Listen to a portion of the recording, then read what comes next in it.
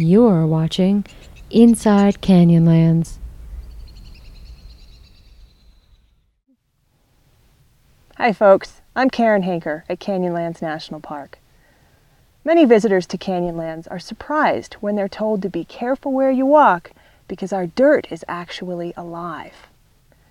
Biological soil crust is a common surface covering here at Canyonlands and the surrounding area. And without it, there'd be almost no life in this desert. This knobby black crust you see here is actually a whole community of microscopic organisms, including algae, fungi, lichens, and mosses. But the real star of the show is a tiny organism called cyanobacteria. Cyanobacteria, or blue-green algae, are one of the oldest known life forms on Earth.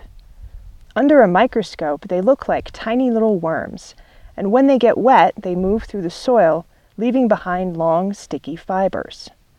Sand grains and soil particles stick to these fibers, creating a delicate structure filled with tiny holes. Imagine this sponge-like sand structure as a miniature apartment building, where moss, algae, fungi, and lichens move in as tenants. It takes decades, even a century, for the full community to form.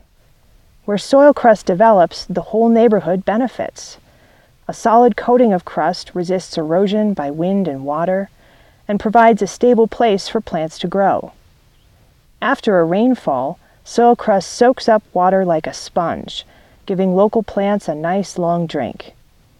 Also, the cyanobacteria help convert nitrogen in the air into a form plants can use, which is very important in this resource-poor desert habitat. Unfortunately, it takes only one careless, Godzilla-like step to crush the community and destroy the whole thing.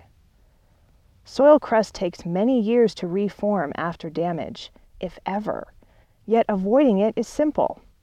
When hiking, walk on established trails, bare rock or sandy washes where crust doesn't grow. Vehicles and bikes should stay on designated roads, respect road closures, and only pass other vehicles where they won't damage roadside vegetation. In many national parks, you're told to take only pictures and leave only footprints. But at Canyonlands, we ask you to be even more careful with your feet and don't bust the crust.